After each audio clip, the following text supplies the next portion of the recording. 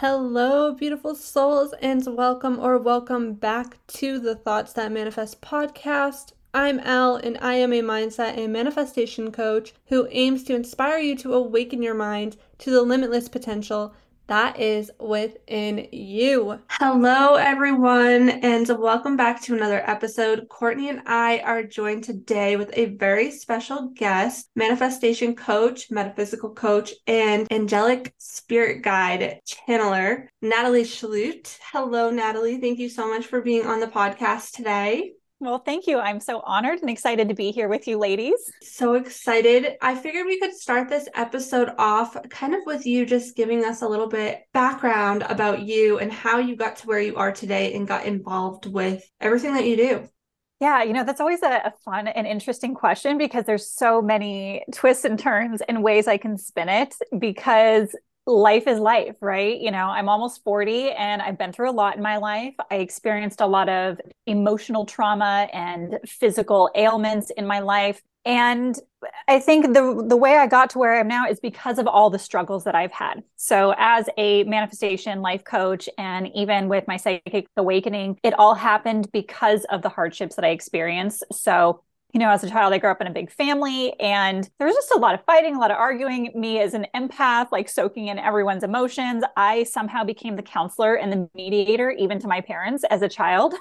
And so it was a lot for me and I internalized things. And as a kid, I didn't have the emotional support and guidance from a parental figure that knew how to communicate well or support me emotionally. So, once I realized as an adult what I was doing as a child, I was recycling information in my mind and emotions about trauma. I was like memorizing trauma as a child, and it just got worse and worse. In my teens, I was so depressed and so emotional that I was like doing drugs and drinking and trying to numb out, and got to that point where I was suicidal for a while. There's an entire year when I was 19 that I don't remember because I was on drugs 3 times a day for an entire year. And I got to that point where I started going crazy and kind of hallucinating, and I didn't know what was reality and what wasn't. And that was when I heard voices come to me and say, you're meant for so much more. You are going to be helping people, in the future. And the only way to get through this is to face your fears and to face your traumas and to actually deal with this. So at that point in my life, I just kind of stopped everything cold turkey and I started my personal growth journey. It was a very long and difficult, challenging journey. I've dealt with chronic pain every day of my life since I was 12 years old. I've had neurological issues, digestive issues, brain fog, fatigue, back spasms, everything you can imagine my body has been through. And it was a long journey learning how to become better with my emotions, how to heal my past, how to forgive things that had happened, how to have more confidence in myself and really love who I am as a person, and to move out of the patterns of having to be the savior for everyone in my life. As I did more and more healing through my 20s, I didn't really know where my career was going to go, but I grew up as a dancer and I had a lot of chronic pain. So when I ended up going to college, I actually shifted from my dance degree into athletic training. So I kind of went the Western medicine route of understanding like the physical therapy part of what's going on with the body, trying to figure out a way to heal myself. And through that, I learned that a lot of it wasn't physical. I mean, there are some physical things. I now do a lot of the medical medium work, dietary wise, to clear out pathogens in the body that cause neurological issues. But as I was doing my own work, reading tons and tons of books on therapy, on personal growth, I got to the point where I really started to heal. And I realized that a lot of my physical healing was the emotional healing that I was doing. I was getting better results because I was physically, like mentally and emotionally feeling better. I was the type of person that had a meltdown, literally massive meltdowns every single week of my life. I was crying I actually cried like for 10 years every single day.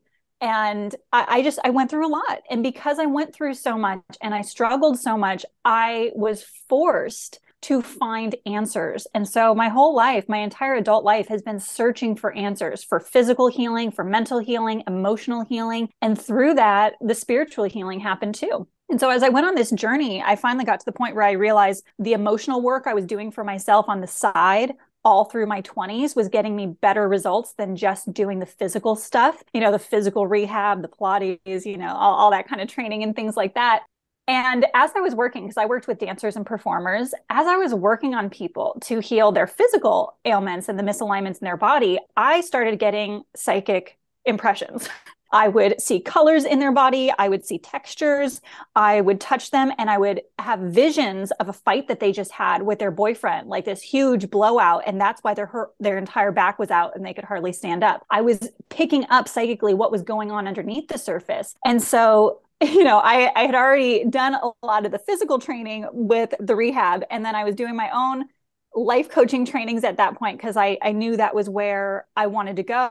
And then suddenly, as I healed enough, I opened up. I had cleared out so much of my own traumas that I was raising my vibration, and suddenly I was attuning more psychically, just naturally. And so then I realized, well, shoot, now I need to figure this out.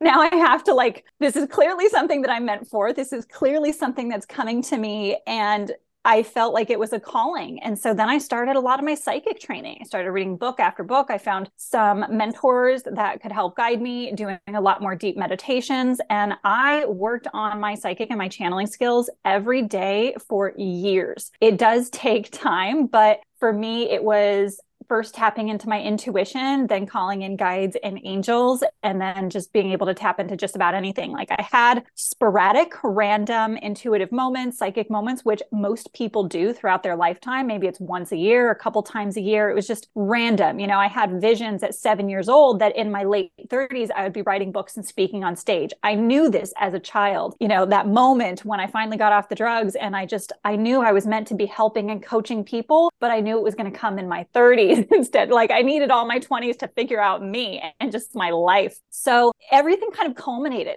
to this point where then I felt ready to put myself out into the world as a coach, and all the work that I did. And I'm still doing the work. I'm always taking new courses, reading new books, doing more research, because this is the world that I love. I love helping people. I love helping and learning and growing myself. And I love imparting my wisdom onto others. I have decades of experience, decades of knowledge that I can impart to other people. And I do that because I wish I had a shortcut when I was 20 years old and really, really suffering, when I was really emotional and just a complete wreck. I wish that I had a mentor or someone who had been through it all and showed me the steps and showed me the things that were going to work the best, instead of me spending the last 20 years trial and error, figuring it all out. A lot of error, right? There's a lot of failure, not failures, but things that just didn't work. This diet and that diet, or this therapy and that.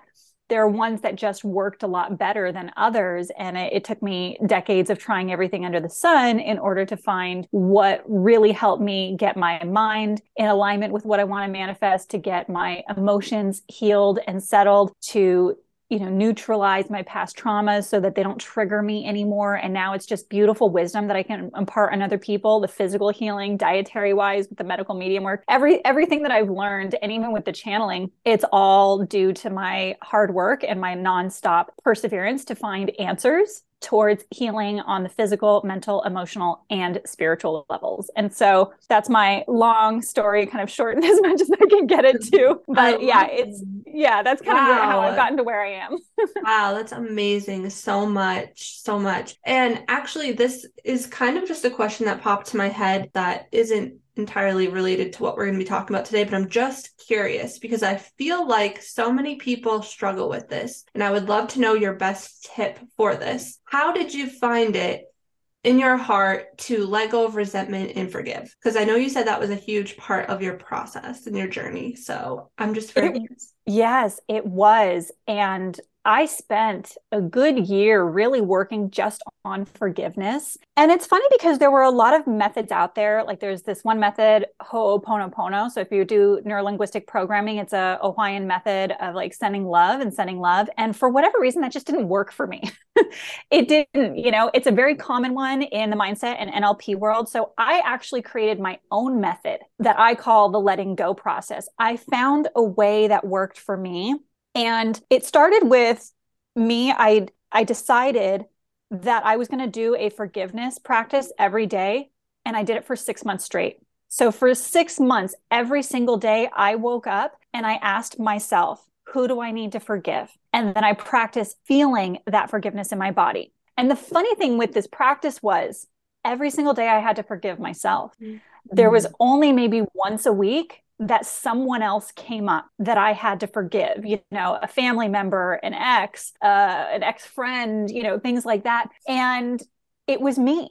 I had to forgive myself for mistakes that I had made in the past, for not living up to my own high expectations on a pedestal that I was never going to be able to reach. And it was me with all the guilt and shame of not being the perfect person that I thought I was supposed to be my whole life. And through that practice, a lot of healing happened. And what I found was that there were certain steps that I needed to go through in order to fully forgive. And one was acknowledging that I had unforgiveness, whether it was towards someone else, towards myself, towards a life event. You know, some people are just so upset that something happened to them. They lost a job or lost a family member and they're angry at God, whoever it is, whatever it is. First, acknowledging that you're holding on to that resentment is step one.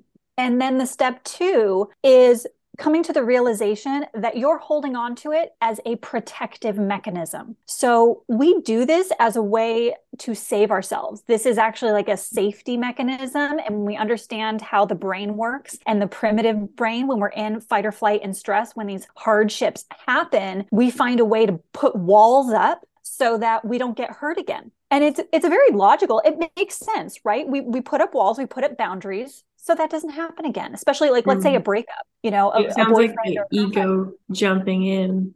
Yes, there are pros and cons to this. It's not a bad thing. And this is what the reframe is really important to understand. It's not a bad thing to have these walls because there are moments, say a loved one passes on, where we have to still go to work. We still have to do things. We have to put up these walls and these boundaries in order to protect ourselves, right? Same with a really bad breakup, someone you've been with for 5, 10 years, and then you break up and you still have to move on with your life. You have to go to events and parties and you have to show up at work and just be on. You have to put up these barriers to protect yourself because you can't cope in the moment. So this is kind of important for us. It's an important part of who we are. But at a certain point, it no longer serves us. We do need to process those emotions in order to move past it, but we can't hold on to it forever. And what happens sometimes is we hold on to things for decades, and that's when it doesn't serve us anymore. So it's a good thing and a bad thing if it's too long, right? Like there's always that moderation where some of it is healthy and some of it is not.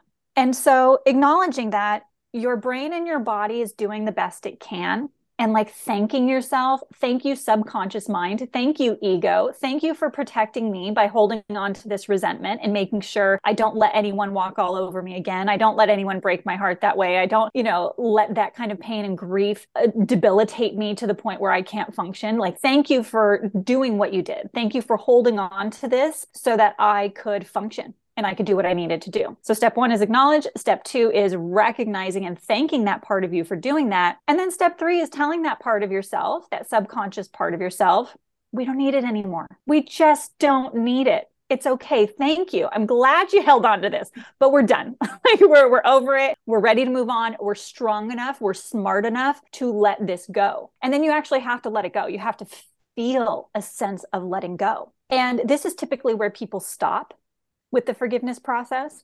But I found that you have to go one step further. And step 4 is reprogramming a new belief, a new emotion. So now that I've let go of this hatred towards my ex, or I've decided to let go of the grief and the frustration at God that I lost a loved one or whatever it may be, once you decide, what are you going to feel now? So because now there's this void, there's this space, but you need to fill it with something new. And whether that's gratitude for the wisdom that brought you, gratitude for the strength and the willpower and how much that actually built you up, or, any variation, sending love to the ex or the friend or whoever betrayed you, or, those kind of things. And if someone really hurt you, understand that forgiveness is not for them. So if someone really did something wrong to you, say you were physically abused or sexually abused by a stranger or someone you knew, by forgiving, it doesn't condone what that other person did. It does not make it okay. Yeah. So that's a really big one. I think a lot of people hold on to things because it was wrong. And sometimes flat out it is. There's no denying it. It was the wrong thing that someone did to you. That's definitely, I think, where a lot of people get tripped up on and stuck, is they think that by forgiving, it means that they're saying, it's okay you did that. Or like, I'm going to keep you in my life, or whatever it may be.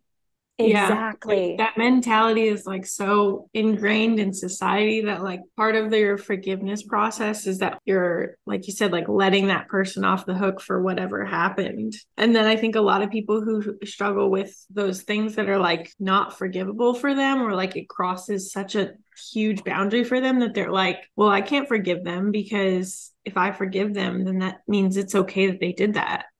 Mm-hmm. And then I think if you take it a step further, some people might even think like, and then if I forgive them and I let them off the hook, then how am I ever going to recognize this boundary? And now it's going to be like, am I going to let someone else do that and not even notice? So Exactly. And that's the thing. I think we have this idea that forgiveness lets people off the hook and it makes it okay. And it doesn't. Forgiveness is really there just to set you free. It's for your freedom. It's for your happiness, your joy, your maturity, and you moving forward and manifesting whatever it is you want in your life. As long as you're holding on to those resentments, you are the one holding on to the anger, the fear, the frustration, and that's lowering your vibration. So when you let go, it's really about setting yourself free and trusting that the universe will give them their own karma.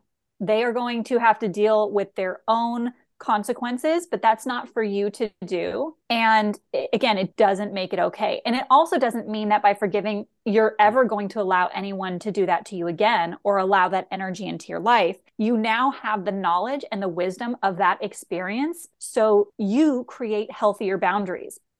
Forgiveness, especially if, like, let's say it's a friend or someone that betrayed you, just because you forgive them and you set it free from your own emotion and your own body doesn't mean that you have to let them back into your life. It doesn't mean that they have to be that same friend, or maybe they can be, not as good of a friend, but you keep your healthy boundaries. You have to learn, right? We still have to be smart about how we move forward and just know, okay, I can't trust this person with my secrets, or I can't do A, B, and C with this person, but maybe it's okay to, invite them to parties or whatever. Or, I'm just done. I don't want that energy in my life. They're out. Some of the experiences we've had with other friends where we're like, okay, you're a friend that's now in this group of like, you're fun to do stuff with, but you're not going to meet me where I'm at, like metaphysically. Yes, exactly. And it's okay to put people in different boxes. We have different people for different needs, right? Like there are certain people that we go to for our deep secrets, and others that we go to emotionally, others that are just kind of fun. And that's okay. Everyone has their own space. There's not one person that can meet all of our needs. We need community, and just knowing who's who and where they fit into is important. And so that's part of the process, is becoming wiser because of it. It sounds like the most important step is honestly like holding space for yourself where you even feel your feelings. I feel like that's 99% of people, like, oh, my clock says it's 2:22. Sorry. I always, whenever we're recording and I look over, I'm like, oh, it just happens to always be a triple number. Of course. But yeah, like I think for me, for a long time too, like being so caught up, I also came from a large family, very similar to you, very dysfunctional, a lot of very chaotic and loud, a lot of like dysfunction in the home and everything. And it took a long time as well for me, like being on my own and having so much quiet space and just like holding that space that was quiet and being like, okay, well, now that I'm alone, like, how do I feel? What is going on? What certain things cause all this stimulation and make me feel these certain ways? And it's a process that I think we have a good way as human beings of either like filling up all of our time so we don't have that time to process and really make space and sit and be grounded with our healing journeys, or I don't know how to explain it. I think it's just been societally like not, what do we say, Lauren? Like society has been like reaching like a new consciousness level, and it's all seen through like astrology of the world right now. Yeah, I mean, I definitely do think that, well, even if you think about 2020 pandemic hitting and everything, that really forced a lot of us to be alone with our thoughts in a sense, and kind of also forced a lot of us to pause. And I think that's so important, like you were talking about, is like trying to find the balance in allowing yourself to feel your emotions, but also not get stuck in them. Because I think it's also really easy to get stuck in them too. Right. Agreed. And that's part of the learning and growth and maturity process is, one, being self-aware to know what we're holding on to and where we're at, but then also making sure that we spend a significant amount of time training ourselves to be who we want to be, training ourselves mentally, emotionally, and physically with our habits, our thought process of, who do I want to be? Who does Natalie want to be today? And how do I want to show up? I can either choose to sit in where I am and just stay and feel all my feelings and be like, oh, this is my life, this is my past, and blah, blah, blah. Or I can be like, okay, I'm aware of myself, but you know what? I can consciously choose to be whoever I want to be and show up however I want to show up. And the only moment we ever have is now. And so, coming to that consciousness and making that more mature choice. I was going to say, one of my favorite quotes that I heard was, what you're not changing, you are choosing. And I found that so powerful. Natalie, I know that you said you love to do a lot of research, and it sounds like a lot of your journey has been realizing how, with other people and yourself, how what you're holding on to emotionally manifests physically. Have you ever read the book, The Body Keeps the Score? Yes. I loved that book. Actually, my nursing school professor for mental health was like, leave our class, read this book, come back to me later. And I listened to the book because I'm kind of lazy. I'm not really a reader. I'm more of a chore doer and listener. And I remember listening to it and then calling Lauren because I have like chronic pain in my shoulders. And I was telling her, I'm like, this was absolutely amazing. Like, the book was discussing anger and holding on to anger and how it literally manifests as a physical burning sensation, like in your muscles. And I was like, I did the actual release tip mechanism from the book, which I think was like, one of the things you can do is like punch a pillow and really just acknowledge your anger, because that's another thing, be a whole side conversation, but where we feel shame about being angry, so we don't release it, we hold on to it, and then it physically manifests, which of course there's also, you can go a step further and figure out why you're angry. Right. But I told her, I was like, I punched the pillow and the pain went away. I'm like, this is wild. It is pretty incredible. And Louise Hayes has a great book too on You Can Heal Your Life. She also has You Can Heal Your Body, where she goes Lauren loves that book. It's very similar in the way where she can like explain how certain illnesses can relate to emotions. Exactly. And dealing with decades of chronic pain myself, this has been the biggest part of my journey. And what I have found up to this point, because I'm so many decades into understanding physical pain, is we experience physical pain on multiple levels, and we do need to address all variations. So there's the mental, emotional, physical, and spiritual. And so Louise Hay's great at breaking down like the spiritual reason, which is also mental and emotional, right? We're holding on to anger. We might feel it in our arms or in our shoulders because that's our aggression. Like, we're ready to punch something, right? And so being able to break down what are the thoughts, the emotions, the past, and then being able to process and release it, right? Going through that whole letting go and forgiveness process that I mentioned, but also physically getting out of your body, punching the pillows. Perfect. That's what I tell all my clients to do. And for some people, if that doesn't work, there may be more layers to it. And so this is where in my 30s, all through my 20s, I tried every diet under the sun to try and heal my physical body as well. But it wasn't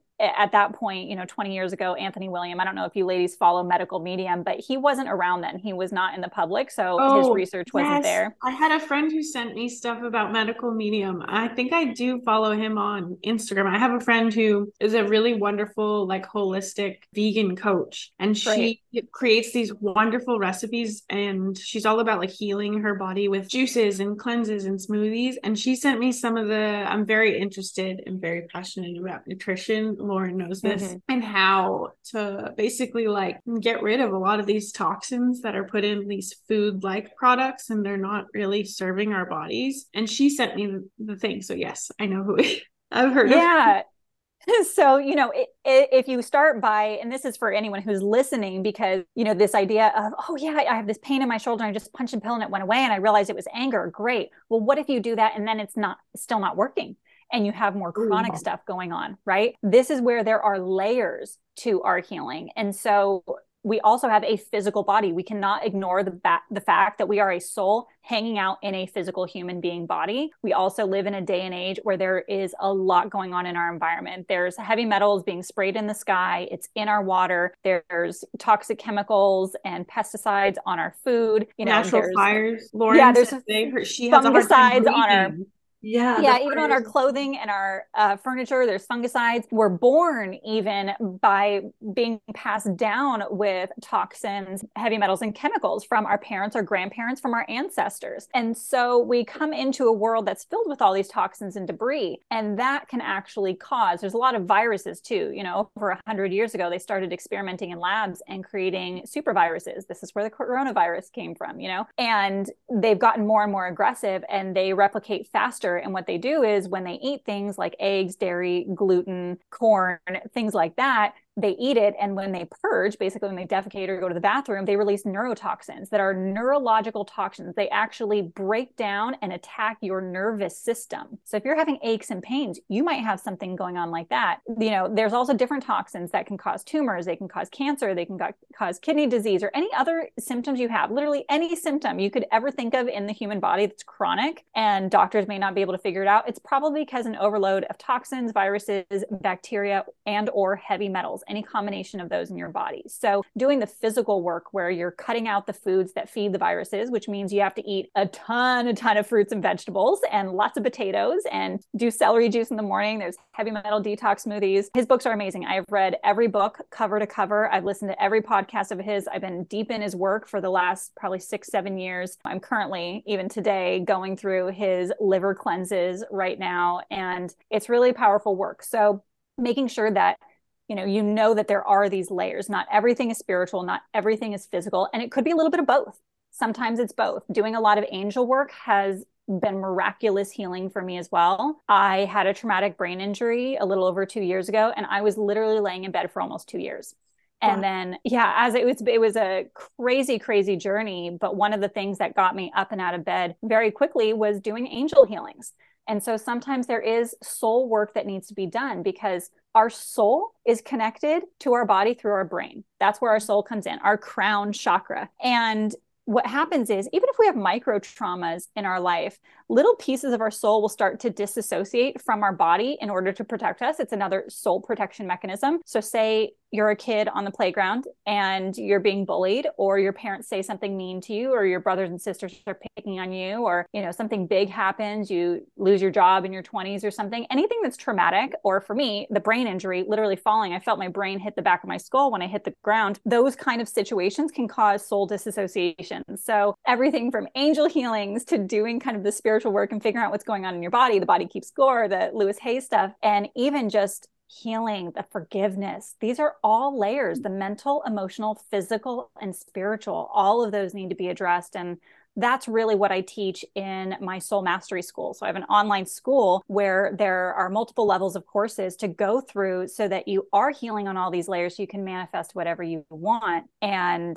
it's taken me this whole lifetime to get to this point of understanding that we all have variations within these 4 boxes of what needs to be healed. And it's different ratios for everyone. It's your journey, but making sure that you're addressing at least some layers in each box, you'll figure out very quickly where you need to be and what you need to be healing to really create the life that you want to create. I think it's interesting too, there were 2 things. One, I was going to ask you to explain angel healing, but I did want to mention too that I feel like a lot of people have this misconception too, that your healing journey is supposed to be I envision it as people think of it as someone frolicking freely through a wildflower field, and that's how people envision. I don't know if that makes sense, but that's how it should feel when you're going through your healing journey. And if I've learned anything from Lauren, and what was my last year that I went through, my Saturn return. Oh yeah. So if I've learned anything, I've learned that healing is not fun, but the results of it are what you're really kind of going after. But yeah, I was really interested in what is angel healing? I've never heard anyone talk about it before. Yeah. So there are angels, right? Messengers of God. You've got your archangels, some of the bigger, more well-known ones that are in the Bible, Archangel Michael and Gabriel and so forth. There are also there are many layers of angels that you can work with, and even Medical Medium in his books, he talks about angels that you can bring in to help you heal your physical body, to neutralize toxins in foods if can't eat organic and things like that. But it's about utilizing angels and calling them in verbally and out loud and bringing them into your life so that they can help you heal your chakra, your auric system, your physical body, to help bring you guidance and protection. And for me, having them do soul retrieval work on me, which is going out and collecting all the pieces of my soul that have been scattered throughout my many lifetimes, this lifetime, other lifetimes, that have disassociated me. So like I was saying, during my couple of years in bed with that brain injury, I felt very disconnected. I felt like I wasn't in my body, and I didn't know how else to describe it, but I'm like, I'm not in my body. I felt so brain foggy and out of it, and just like my body, this is probably the third incarnate of my body in this lifetime, because I had a certain body before the brain injury, and there was a lot of chronic pain associated with that. But then when I had the brain injury, my body became a totally different body. Very, very different. It was unlike anything I'd ever experienced. So challenging to function or move or do anything. Everything took so much energy because I had so much neurological trauma from that fall. And then after I started doing angel work, it was like I jumped into a third body that I've never experienced. The body that I have now is stronger than the one that I had before my brain injury even. And I do believe it was because of the angelic work that I was doing, bringing them in to reconnect my soul into this body, this physical body that I'm in right now, and doing just layers of healing on chakras, bringing them in to do layers of healing on past lives that I've had that are interfering with this lifetime, and just deeper layers of my subconscious even, that helped me to become more present, more connected, more myself than I've ever felt in my lifetime. And so we can call on angels all the time. That's a really beautiful thing that we can do in order to help us heal. So you can imagine it. Years ago, I got certified in Reiki healing because I was sucking in people's energy when I was doing, physical therapy work on them. And so like, say their neck would hurt, and I would work on their neck, and I'd come home and my neck would hurt that night, or I'd work on their forearm and then my forearm would hurt when I got home from work, and things like that. So I originally got certified in Reiki in order to stop that pattern and learn how to separate my energy. And instead of me utilizing my own energy to heal them, I would start to shift my consciousness and allow divine, like God consciousness, to flow through me. So it was less of me pulling in other people's stuff. So as they were talking, and I'm kind of giving them a mini therapy session while I'm working on their aches and pains, I would let that energy flow through me versus me holding on to it. And it's a similar process, working with angels, where they are stronger than I am. So if I was to give you a Reiki session, I actually don't put my energy forth into healing you. I just call in the angels and I let them go to work on you. I let them go to town on healing your body, healing whatever's going on. And they will communicate with me and show me what they're doing. They will let me see what they're working on. And it's a little bit different for each person. Some of my clients come in and we'll have a session, and, 80% of the session was all past life stuff. They just had to clear a lot of past life karma, a lot of past life trauma. Other people come in and it's a lot of stuff from this lifetime, or it's a lot of chakra and aura work. They've had a lot of things gone on in this lifetime, so they need more physical clearing. It just depends on the individual, but the angels can come in and do the work for you. And because they have so much more strength and power, the results are really incredible. Ooh, that's so cool. Really interesting. I was actually going to ask you about Reiki too. Yeah. I'm really passionate about these topics. Yeah, Reiki is beautiful. And I mean, it is just divine energy flowing through you. When you go through like a Reiki certification program, you get attuned to certain symbols, and those symbols hold power, right? Everything that is symbolic has its own energy and vibration and frequency, and it's allowing divine energy to flow through your body. But through this attunement process, it helps you to kind of open your third eye intuition. And it's very similar to the angel healing, just another way of seeing it or experiencing it. I've actually found over the years, the angel healing for me has been more powerful than, the Reiki training I did a decade ago. It's like leveled up the amount of healing that I've experienced, not only for myself, but my clients. And I think the difference was, and I know everyone gets trained differently, but with Reiki, it was very much, you're standing over someone's body and you're moving your hands and you're feeling energy. And I would feel it in my hands. I would feel the textures and the things. I would get some psychic impressions, but it felt very much like I was trying to control the situation with the healing. And now that I've leveled up to the angel healing work, I just step back and I let the angels do their thing. And it's so incredibly powerful. So they both have similar intentions. You're just utilizing different guides. The Reiki guides are of a different origin, right? They're just a different spiritual divine energy coming through, but everyone does it differently too. Every Reiki person that you're going to go to has a different experience. They have different trainings. They're a different individual with a whole slew of different things. So you never know what you're going to experience, but there's always something beautiful that comes out of it in the end. Love that. Is that something you're interested in, Courtney? Because didn't you say you were always wondering how to get certified in? Oh yeah, I was actually, even while you were talking, I was thinking about how like angel healing and Reiki healing would actually be really useful as my practice as a nurse, because I'm always trying to, like, especially in the ICU, like we lose 30% of our patients. It's just a fact of how sick the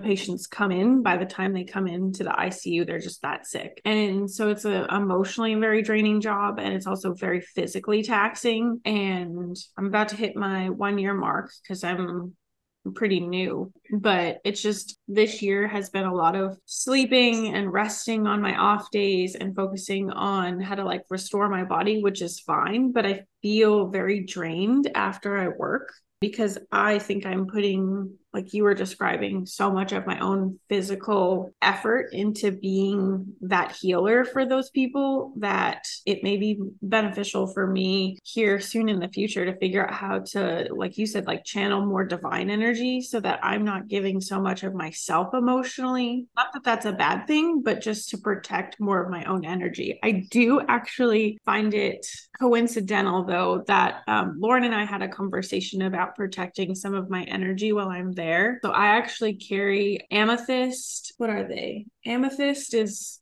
for my third eye, Lauren. Yes. And then I carry rose quartz, and that one I was in the shop and it spoke to me. So that was like a total intuition thing. I was like, I need to have this one. Like self-love. I'm actually picking up, if you get a citrine for your solar plexus. I have rainbow citrine, which is great. Yeah, you need something for your solar plexus to stay in your power. And we can talk a little bit more when we're done with the podcast interview. But I do have some resources for you that would be really great. I've got a great YouTube video and podcast on moving energy through your body as an empath, so you're not holding on to things. I'm also, for those listening, we are on Zoom right now. So I'm seeing a lot of debris in your aura, Courtney, from the weight of people that have come and gone at work. And so there is some heaviness. There are some things, I don't want to say attached to you, but in your auric field that are causing you to be very tired. So I also have on my website a bundle of meditations that you can purchase for energy clearing,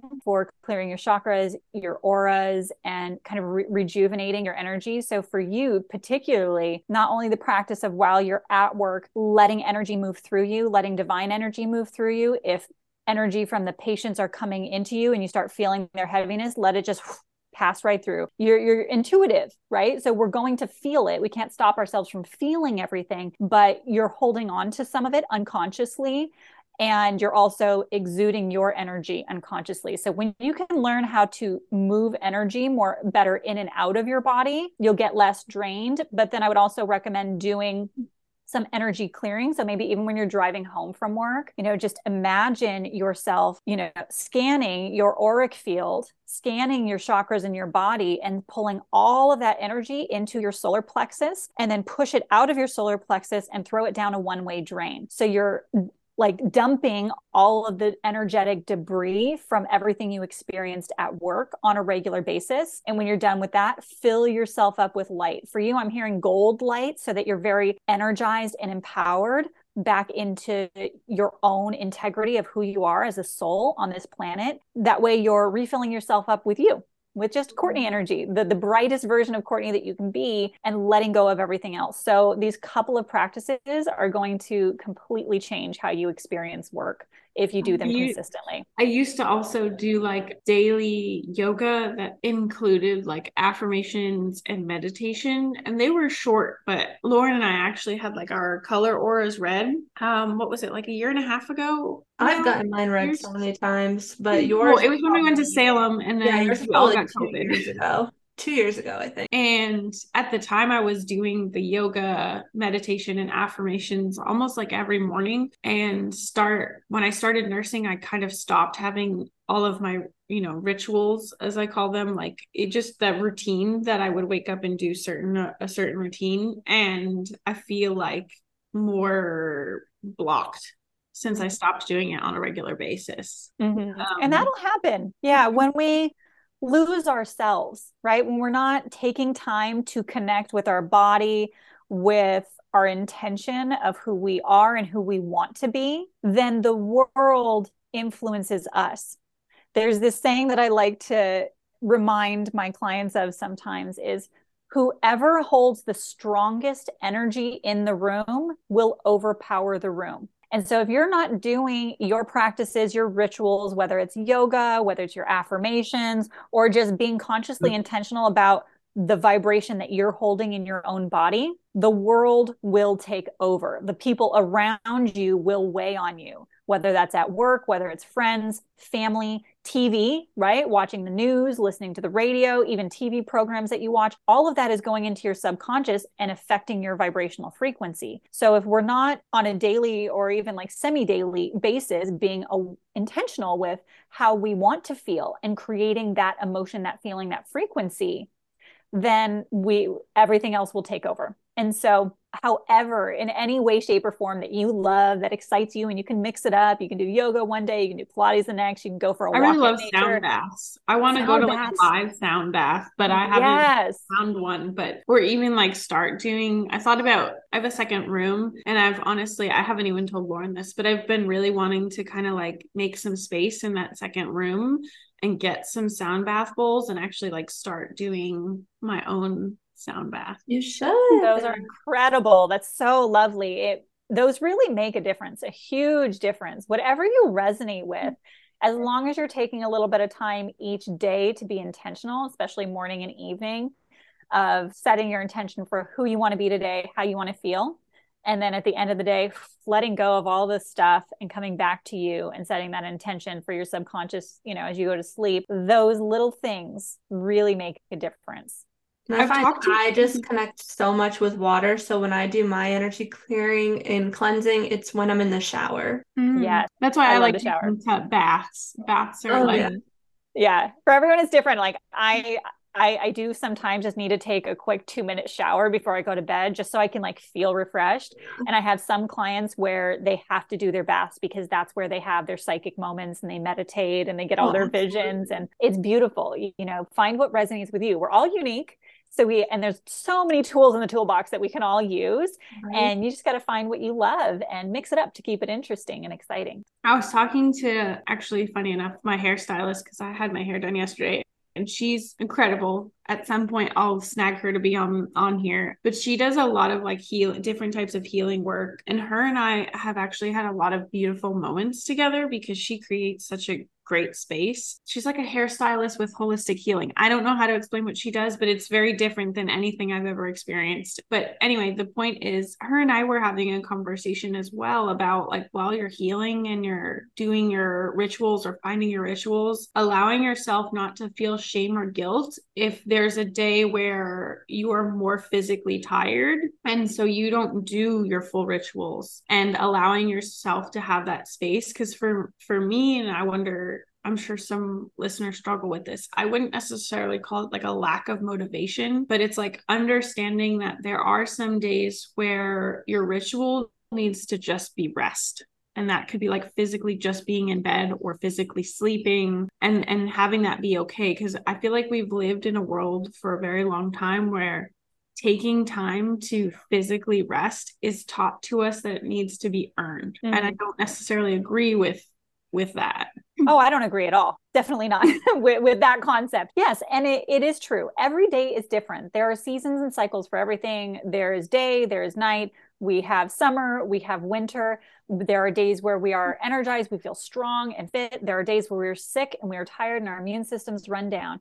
And it is the same thing with our spiritual routine as well. Some days you're just overwhelmed. You have a lot going on in your life, and your routine is going to look a lot simpler. With all of my practices, my daily meditation practices, I usually meditate for an hour. That's when I channel. I go through ebbs and flows. There are times where it's really just me calming my nervous system and just being present and still. And then there are other times where I go through like a week or two where I can't sleep because I'm channeling so much information. Like my guides are downloading so much, and I'm constantly, taking in psychic information for my business, for my life, grades, and whatnot. I feel that one. Yeah. And then at other times I feel a lot. It's her channeling energy Well, I'll let you talk, Lauren. You talk about it. About my channeling it? Yeah, your energy level is high for that. Yeah. I mean, I don't know. It's hard because I'm still, I think, trying to figure out like you have had years of practice with this, and I think I'm still trying to figure out, my way a little bit with channeling energy in a non-sporadic way. I feel like my channeling can be very sporadic and like kind of all over the place sometimes. And for a while I was doing a lot of tarot readings and things like that, but I don't think I was properly setting boundaries the way that I should have. I probably could have done a lot better job. So I was getting very drained after doing the readings, that I've actually stepped back a ton from doing it just because I don't have the energy really. Or I don't know if it's I don't have the energy anymore, or if it's I'm focusing on too many things that I want to do. It's probably a mixture of both. But there's so many things, right? Like you were talking about how you get downloads about your business and things that you want to do. And that is constantly happening to me, where I'm always having new ideas, always gaining new insight. And it's like, whoa, I need to step back and focus on one thing at a time. And because if I'm focusing on all of it coming in, I don't know what to do with it all. I get overwhelmed by it. And I'm like, I don't even know where to start. I want to do it all, but I'm only one person. And so it's a lot. It is a lot. Yeah. And that's part of being a visionary too. Those of us that are of like the visionary mind and body, what helps me is just literally jotting it all down in a notebook, in a document on your phone or your computer. Oh, and my notes. Oh, it's terrible. Yeah. I'm obsessed with notes. And then prioritizing, going through that.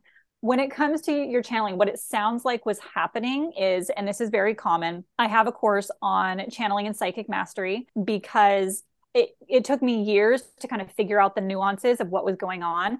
In the beginning, it is very sporadic, and creating a regular practice of specific exercises, which is what I teach in my courses, helps to build all of your psychic muscles. So we have various psychic channels. There's clairvoyance, where we get visions. There's clairaudience, where we hear sound, right? We can actually hear the voice of our angels and guides. There's claircognizance, where we just get these downloads of knowing pieces of information. And that's typically what happens, especially as a visionary, when we're downloading information for our businesses or where we want to take our life and our goals and our manifestations. Clairsentience is a physical sensation. So this is where, I was picking up other people's physical pain. So typically healers, people that do massage work, acupuncture, chiropractic, physical therapy, sometimes have this where we pick up other people's physical pain, and it's just fleeting. It goes away once we're done with that client. And then there's clair empath, picking up other people's emotions. But if you do practices, because I teach this, specific exercises to strengthen each one of these, then we start to build those muscles.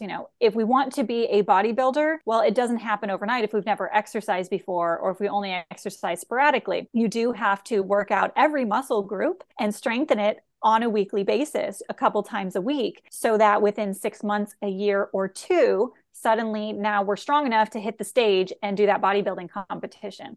It's the same thing with your psychic and channeling abilities. That's just one layer, which is the actual training part of it. But then the other layers are working on the mindset and the emotions, the manifestation part of it. Because what we may not realize is that the law of attraction is working in the spiritual world faster and instantaneously compared to the physical world. So in our 3D everyday world, it takes us a while. If we want to manifest that 6-figure business or the new car or the boyfriend or whatever it is, the soulmate, that kind of thing, it takes a little bit of time Sometimes it can happen very quickly if you are actually energetically ready for it. But sometimes it takes time to build a business and to do these things and to get to your goals. But in the spiritual world, it happens instantaneously. The moment you think of something, you're drawing it in.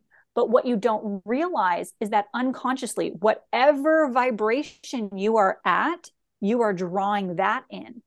So what happens? Lauren, this goes with our conversation we had the other night. I don't know if you want me to tell about the. Well, let me finish this real quick, and then tell me your story, because I want to get through this whole little picture so that you have a clear understanding. This is important for both of you and for your listeners. Is that in those moments, if you are depressed, if you're anxious, if you're struggling and you're trying to find answers, especially when we start using tarot cards, right? Tarot cards are neutral, right? They are a neutral energy. But what happens is sometimes we're looking for answers and we're using cards, or we're using our pendulum, or we're, whatever method you're using in order to do divination, is we're searching for answers because we're feeling stuck. But then what you don't realize is your energy is feeling stuck. Your energy is actually of a low vibration. So you're drawing in low vibrational spirits and beings that are giving you answers. So you are psychically picking things up and you are getting answers, but they're from entities that are closer to the earth realm. They are more dense and they are not of a high vibrational frequency, meaning they're going to tell you what you want to hear. They're going to give you false predictions. They're going to boost you up and say you're going to be rich and famous. They're going to do things like that because they're just kind of trickery, right? It's like having little kids or teenagers kind of messing with you. And so if you're not mindful of how you're channeling, you really need to do a lot of groundwork and make sure you're in a very high vibrational frequency. You're doing your healing, your forgiveness, your trauma work, because the higher your vibration is naturally, and the higher your vibration is going into your channeling sessions, now you're going to pick up the higher vibrational spirits, the high level guides that are with you, past loved ones, maybe grandparents that are coming through and supporting you, the angels and so forth. That you can only reach those levels when you've cleared out enough of your past issues and problems and traumas that you are at a higher vibration. And the thing is, the lower vibration guides are the ones that are sucking your energy. They are latching onto you and they are draining you. You should not feel drained after channeling. If you are, then you're not channeling in a high frequency or properly. Real quick, before we keep going, a couple things to keep in mind. This is important. Anytime an answer comes through psychically, you need to ask it, who are you?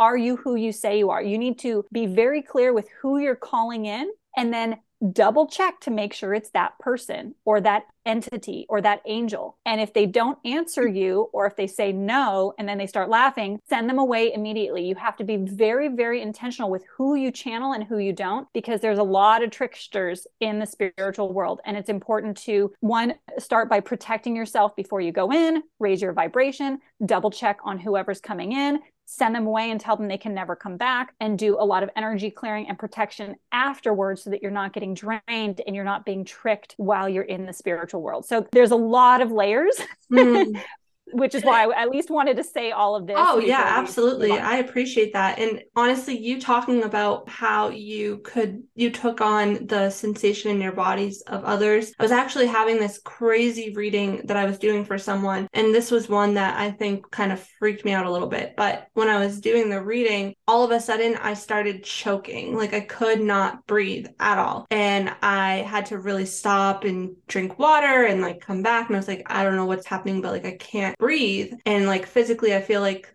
my throat is closing up and like I feel like I'm being choked. And I just kept getting like, there was something going on. And she had been in a physically abusive relationship where her partner was literally strangling her and she wanted to get out and she didn't know how and things like that. And then so it was one of those readings where I was like, okay, wow, this is a lot. I don't know how I feel about like feeling all of this. Yeah. And this is where the practice and the strengthening of your skill set comes into play, because I had some similar stuff, sometimes with my clients that has happened too, where several years ago, when I had a really big psychic opening, all of a sudden, out of nowhere, I was picking up on people's past lives. People were talking to me, and then I was kind of like, in my consciousness, I just thought, where was this coming from? And I like projected my third eye into their energy field, and all of a sudden I would pull up a past life that was bad.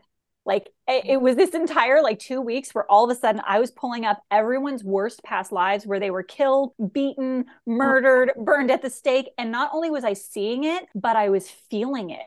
I was an emotional wreck. I was suddenly sucking in all of their emotions. And then because I was in a bad emotional state from all this psychic information I was taking in, I had no boundaries. I didn't know how to have boundaries. Then I started to draw in the low vibrational guides that came in with some bad predictions. And I just had to shut it off for like 2-3 months and do a lot of inner work and heal. And then when I came back, angels all the way. I did so much work that suddenly I learned how to have boundaries. And so we do need to learn how to strengthen all of our psychic skills so that as we channel, we can also choose how deep we want to go and how much we want to pull back. So this is something that I've done with myself and other clients, is learning how to, for example, I had one client that had a lot of physical stuff. She was an acupuncturist. She is an acupuncturist. And she kept having so many physical aches and pains. And then she would walk into work and the new patient would have that same pain. And she's been aching for like a day or two before the patient came in.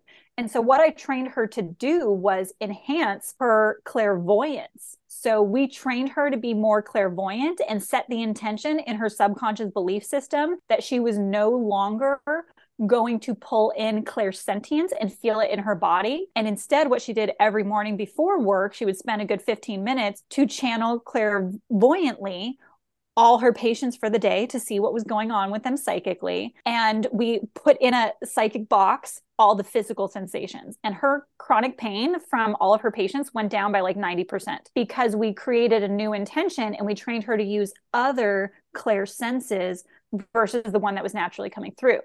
For me, I trained myself to be able to see and feel people's emotions from past lives or what's going on with them in the here and now or whatever psychic information comes through. But I do it with a barrier with about 2 feet in front of me so that I'm not sucking in their emotional stuff anymore. I'll feel it. There are moments where I still get a little emotional, like, oh my God, this is really heavy, but I'm not taking it in fully and feeling it 100% as if I was there in that situation, the one being killed or abused or whatever. So learning psychic boundaries is also really important. Absolutely. I agree. Courtney, what were you going to say that you were like so lit up by? Oh, I mean, I feel like on the podcast you shared kind of a lot about like your journey of conception. And I was just going to share, like, you and I were having a conversation the other night and you were talking about how you have worked for a really long time on like your deep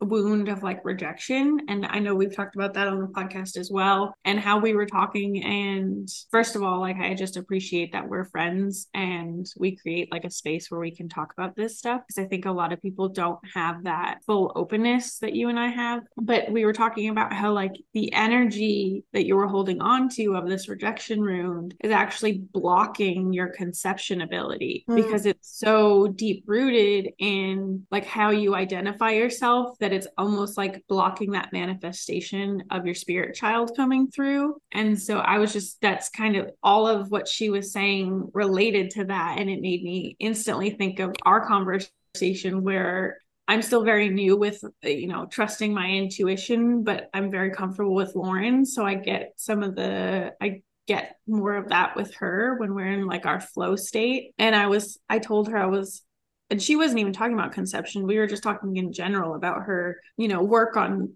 the rejection. And I was like, oh my God, I just had an epiphany. And she's like, what? And I'm like, I think your rejection is blocking the baby. And she was like, I know, and I hate it. Yeah. She's like, that's why I'm actively working on, but it's been so difficult. We had another conversation. We talked about human design in a different episode before, and one of the things she was talking about in my chart was this concept of being stuck between suffering and desire. And, you know, all of my life, I have been surrounded by people who I feel like have just been going through complete chaos and suffering. And I've learned about, like, I've came face to face with death at a young young age and all of these other things. So it's like heavy topics that I take on, and I always kind of felt rejected about my own problems. So I always felt like my problems weren't as bad as everybody else's around me in a sense. So I always felt like my emotions and feelings and problems went unnoticed and everybody else was focused on. So I had this subconscious belief as a child that if I am not suffering, I won't get attention. And that was something that I really had to work through as a child because, you know, I would do things where I'd be like, oh, mom, like, I don't feel good today, like trying to get her attention, not realizing I was like over exaggerating. And it actually bit me in the butt because one time I actually was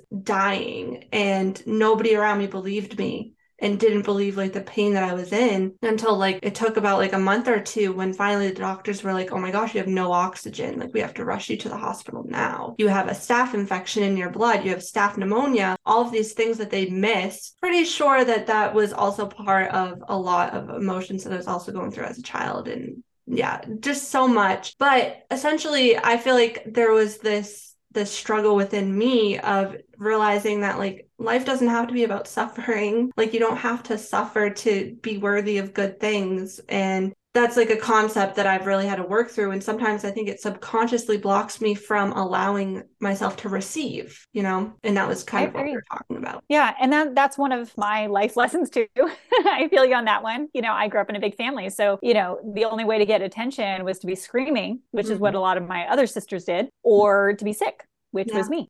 Or be bad. That was the one in my family. Like if you're the problem child, then you're going to get attention. If you're doing everything you're supposed to do, that's right, you're not going to get any attention, including getting noticed for the good things that you are doing, because you've obviously got it figured out. So we're just going to let you do your thing. No. Yeah. Interestingly enough, I was the good child, right? Natalie, oh, she's so perfect. She's perfect. But for me, it actually turned into this feeling that I had to be perfect all the time in order to be loved and accepted. And I never felt like I was perfect because as a child, I didn't know what that means. What does it mean to be perfect? What does that even mean? And so for me, if I wasn't number one in my class, if I was second or third best on a test or something like that, I hated myself. Like it was this turmoil that I could never be the best at everything. And it really wore on me feeling like I'm never good enough and I could never live up to this unrealistic pedestal expectation that I thought everyone else had for me. And then I unconsciously had for me because it was what I believed I was supposed to be and who I was supposed to be. And so I just never felt good enough. No matter what I did and who I was, no matter how many accomplishments I had. And so, you know, there's pros and cons to everything. It's so funny. I've actually tried to, in the past, pick apart like every role in the family unit and every type of personality and the pros and cons. Every single person, whether you're the bad kid or the good kid or anything in between, there are problems that can happen or missteps in our thinking that can be twisted around no matter who you are. Oh yeah, no matter absolutely. If you're, you know, yeah, whether you have the greatest family or an abusive family, whether you're rich or poor or whatever it is, there are ways that we can all as individuals, and that's part of the human collective consciousness, that we can twist things and create something unhealthy in any situation. Absolutely. I agree. Well, this has been so great. I'm so glad we got to have you on the podcast and we really appreciate you coming on. Well, I feel like so I could talk about this like all day, but before we get too far, I figured, you know, this would be a great place to have you let everybody know where they can connect with you, and I'm going to leave it in the show notes as well, links to your website and to your courses and your offerings and your Instagram, but just to let everybody know in case they don't go to the show notes and they just listen. Yes, of course. Well, my name is Natalie Schlute. So if you type in my name in any platform, you can find me. There is no other Natalie Schlute out there with my last name. If it is, it's a fake account. So be aware of that. But, you know, I'm on a lot of platforms. I have my own podcast, the Successful Soul Podcast. I have a YouTube channel. I'm really active on Instagram. That's probably my largest account, but I've got a free Facebook group where you can check out my website. I do open my doors for Soul Mastery School a few times a year, but only to people on my email list. So I'll give you all a wonderful freebie about following your intuition, where I break down the different intuitive types. These are the same psychic types that you would channel with. It's just when you're channeling your intuition, you're opening yourself up to your higher self, your own soul's guidance, which is lovely and beautiful and wonderful. So I'll make sure I give you all the link to that. But yeah, you can kind of find me across the board. I'm on Pinterest, and I just started the TikTok and Twitter thing. So those are new, but I'm working on it. I'm working on being everywhere that I can be out there for all of my followers. There's so many social media channels these days. I don't know how people keep up with all of them. Yeah, it definitely takes a team. Awesome. Well, thank you again, Natalie. And thank you everybody for listening. Until next time. Thank you, ladies.